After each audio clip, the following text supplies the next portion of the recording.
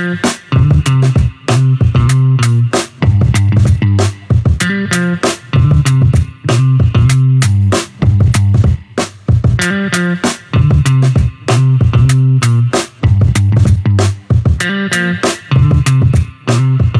everybody, and happy Tuesday. Welcome on into another episode of Rethink Reshoring. I'm Kaylee Nix here from FreightWaves, and we are with Rosemary Coates, head of the Reshoring Institute, back for another conversation about reshoring, the rises, and today we're talking a little bit about some of the fails. So, Rosemary, thank you for joining me as always. Another good conversation on deck for today.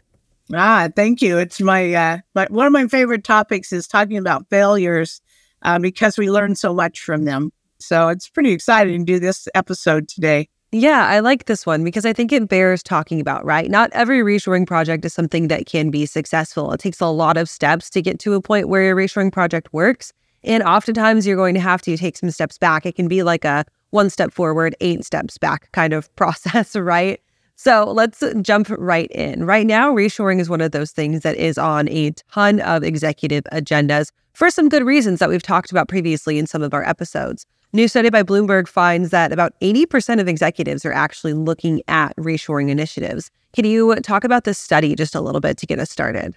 Yeah, so it's really interesting how popular this idea is. I think amongst the general population in the U.S. and politicians, and just in general, because it represents a growth in jobs, and so.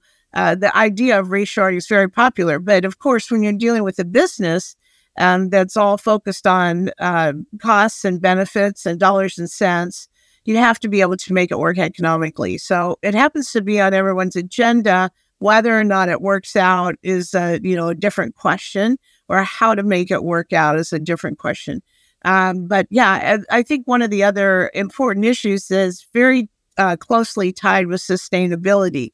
So obviously, if you shorten the length of your supply chain, you're going to reduce your global carbon footprint. And so sustainability and reshoring go together quite nicely. And so it's, on board agendas, it's correlated with sustainability. And I think the idea and the approach to reshoring is definitely growing now. I think that it's interesting to know that a lot of executives and board teams are talking about this because I think that it highlights one of those really dangerous pitfalls when you take a look at reshoring, right? If you're talking about it from a boardroom perspective, there's oftentimes this kind of idealist conversation or idealist tone to the conversation behind reshoring. It's great for sustainability. It's going to create all of these jobs. We're going to have a great success with our reshoring projects. But as tends to happen when you talk about boardroom versus reality, there's some degrees of separation between the idealism inside the boardroom and the reality of what these projects look like, right? For executives who are thinking about starting reshoring initiatives or thinking about starting to talk about it, what should those conversations really look like around some of the big time challenges to keep them out of that idealist mindset and maybe bring them back into reality a little bit? Sure. Well, first of all, it's a big idea, reshoring. So can you actually make it work economically and maintain your client base? And, putting all the pieces together is really a lot harder than it appears. And there's no substitute for good project management. So very often when companies initiate a reshoring project, they may start with the very basic fundamentals with just total cost of ownership and figuring out what the costs here would be versus the cost somewhere else. And that's an okay starting point. We encourage that. We think that's really important from a jumpstart perspective, but it's certainly not all of the picture. So in order to make the economics work, you almost always have to automate. There has to be some component of automation to extract the high cost of labor in the U.S. And so doing that cost analysis and understanding what that is really fundamental.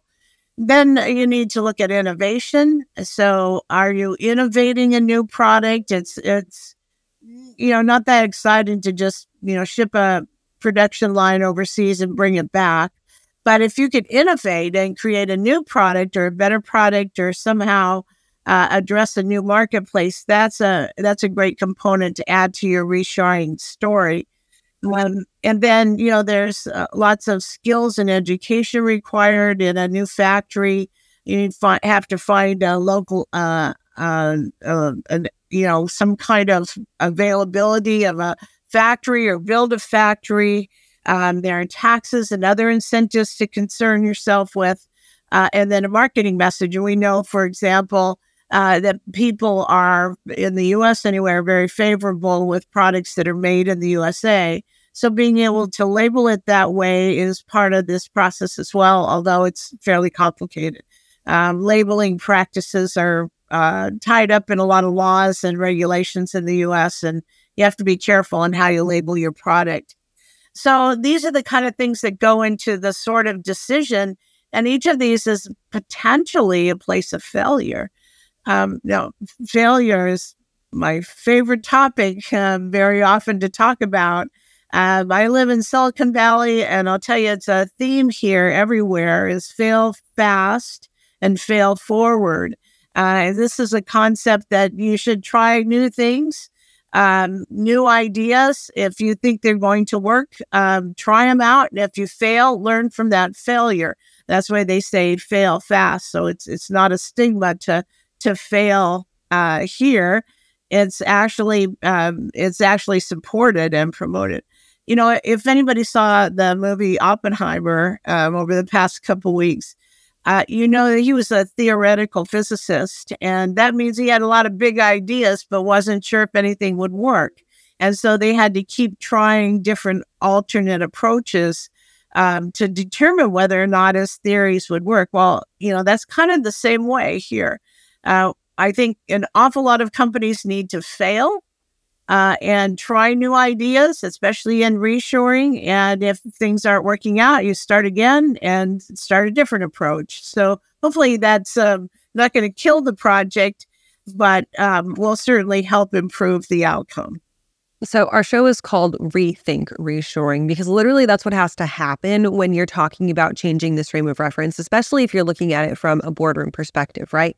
I think in supply chain, there's a little bit of that fail fast, fail forward mentality, but a lot of it is kind of fall into success, especially for these companies who have maybe seen an entrance in a hot market and have then continued to see their successes despite what the market does, or maybe seen some challenging setbacks but made it through and not really have had to deal with those big time overall failures, right?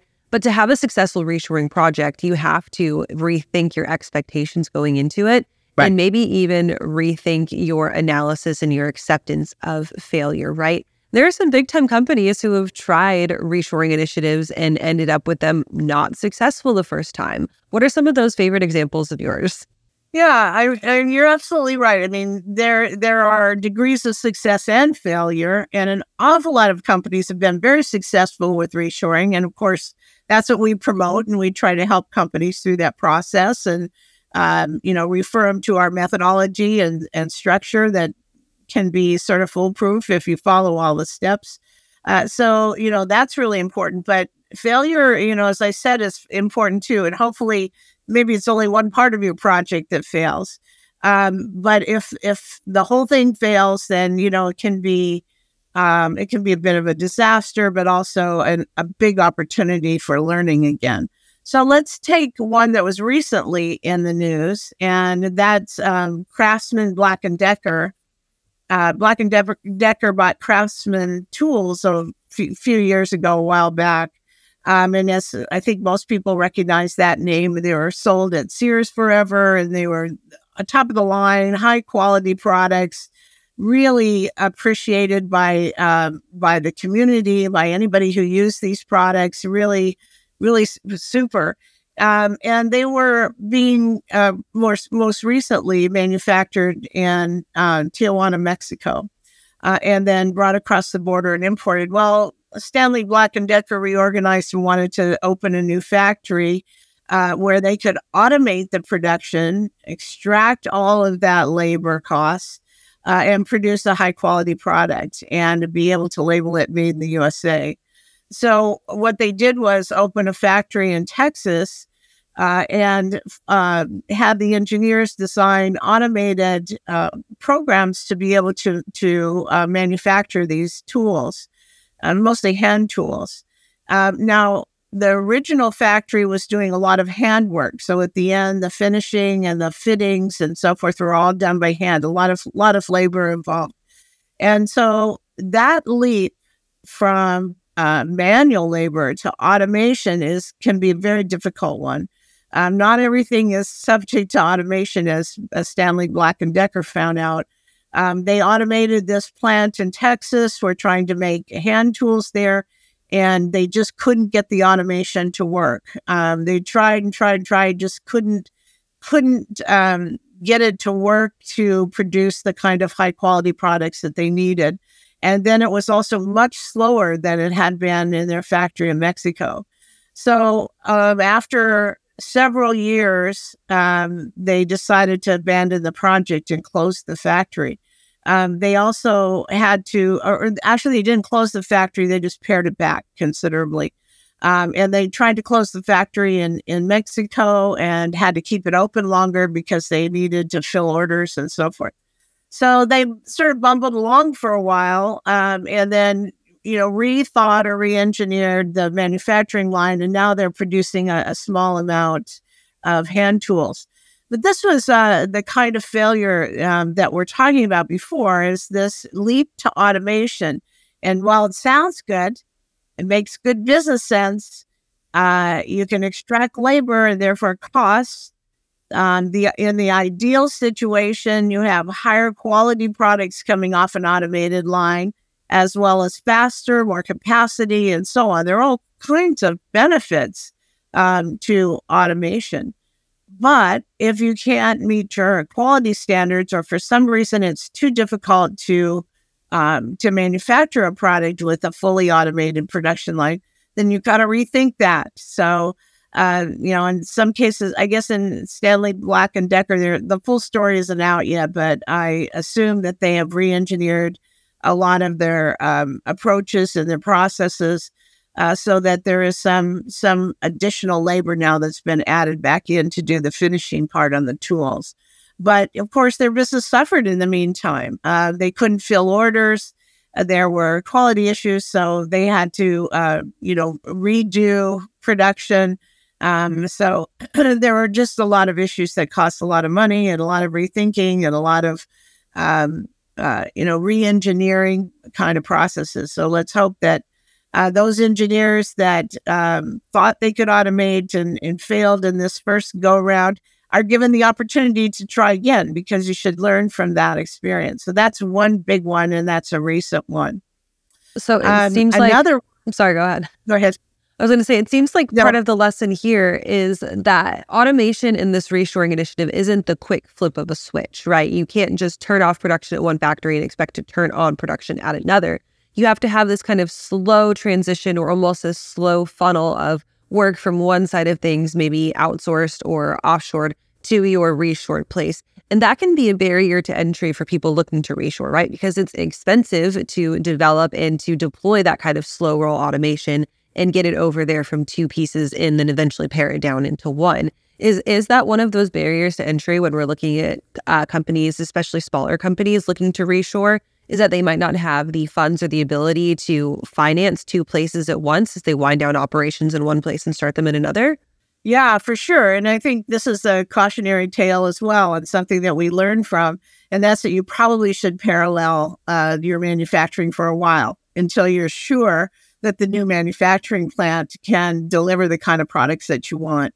So that sort of changeover that you'll find, that's a common business practice in a lot of different areas. For example, when you're putting in a software system, you usually run in parallel for a month or two to make sure that it's working properly and that recording all the data that you need. So this idea of parallel processing is fairly important to assure success and make sure there's a smooth transition. But you're right, it can be slow. It has to be monitored closely. You have to verify and check, and hopefully that all runs well. The other thing is, in reshoring, a lot of times they're not actually producing the same products. They're inventing something new, or it's a new innovative product that now is going to come up in a manufacturing site in the U.S. where in the past, they may have just simply shipped it to China to produce in China.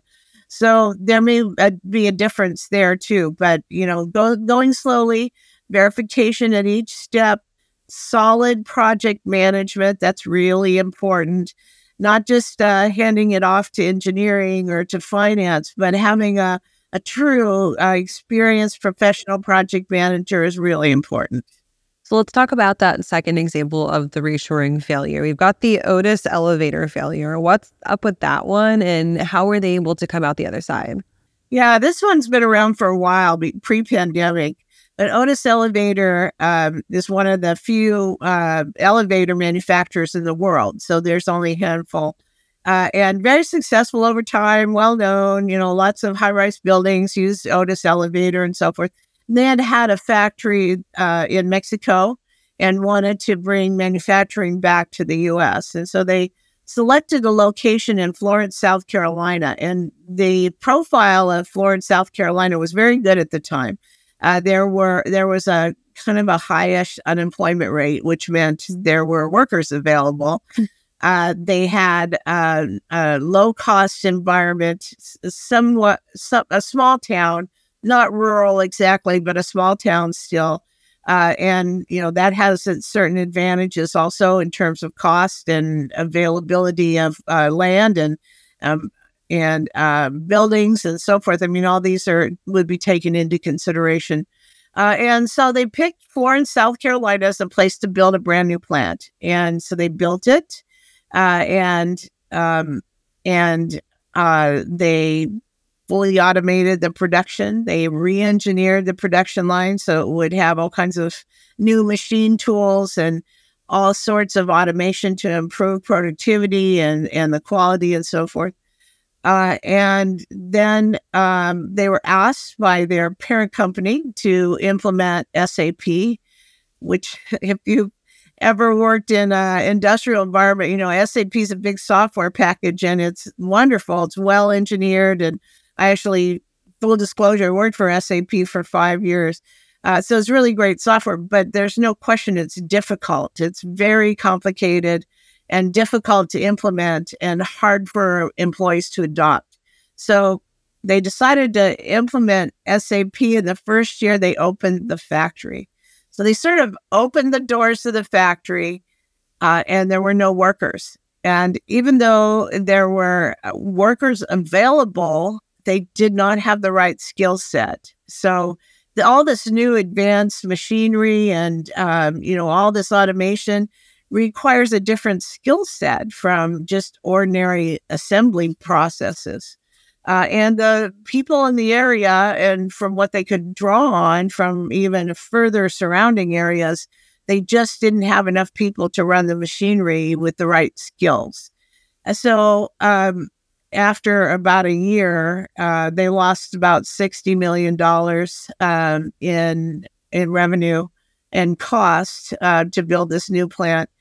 And just could barely fill any orders. And so, it was kind of a big mess. And written about, the Wall Street Journal and several other places. This isn't a story I'm telling out of school. And then, so I think the CEO was fired and they reorganized and so forth. But, this is a very good example of one of the key issues in evaluating reshoring. And that's working closely with, in this case, community colleges, to make sure that you've got employees that are trained to run your machinery.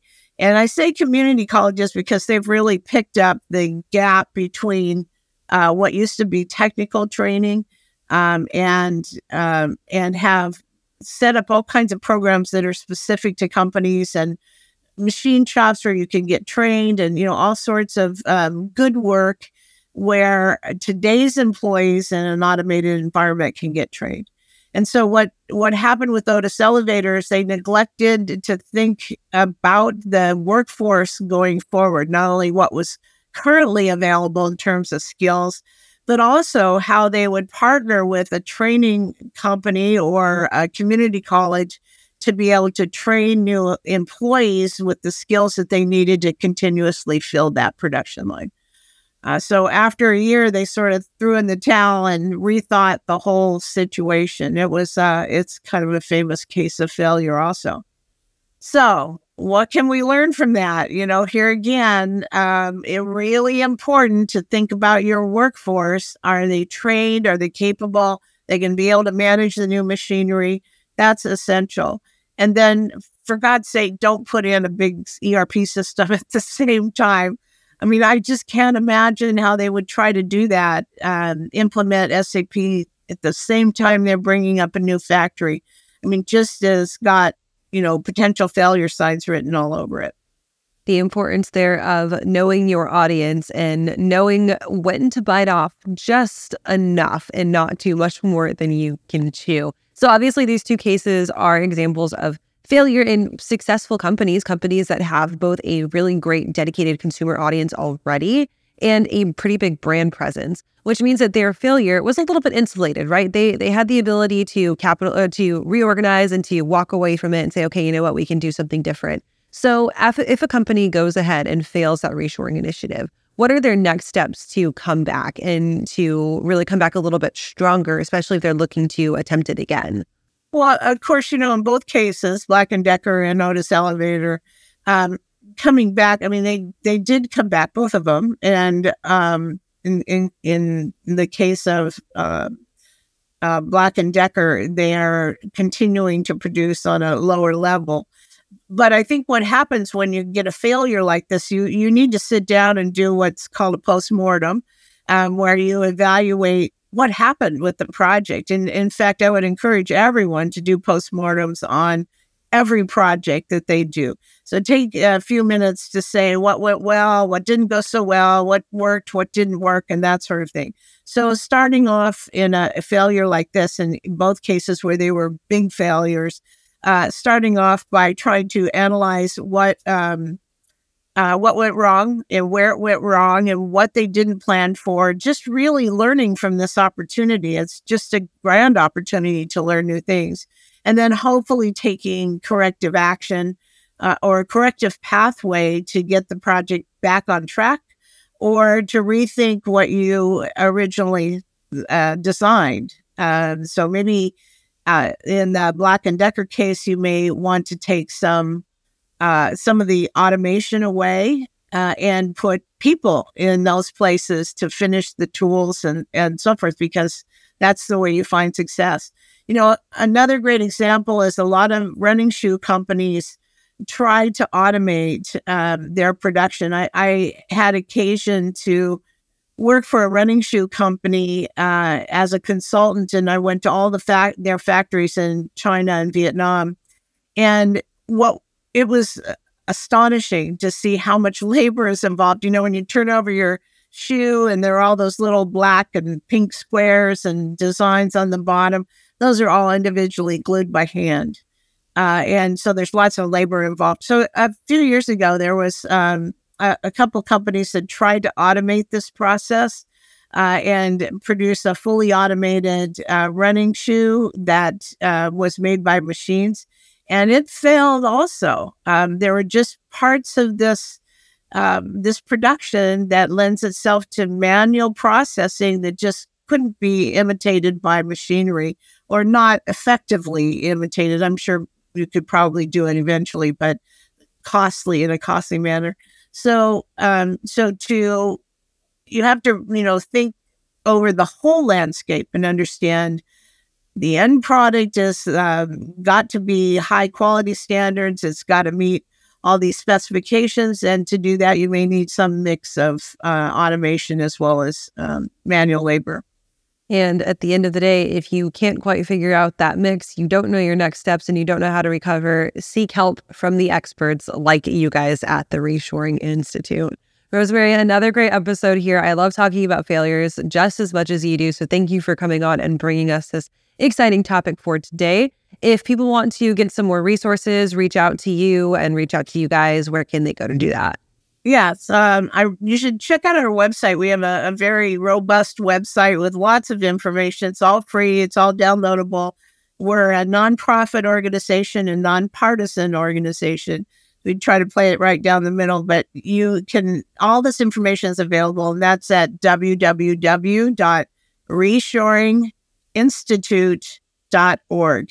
All right. And thank you guys for staying tuned in with us on this Tuesday afternoon. Rosemary will be back with a special guest in next week's episode, so make sure that you stay caught up. If you've missed any of our episodes so far, you can find them wherever you listen to your podcast, Spotify or Apple Music. Give us a listen or give us a watch by heading on over to freightwaves.com or youtube.freightwaves.com, that is, and give us a watch there as well. Thank you guys for staying tuned. We'll see you all next week.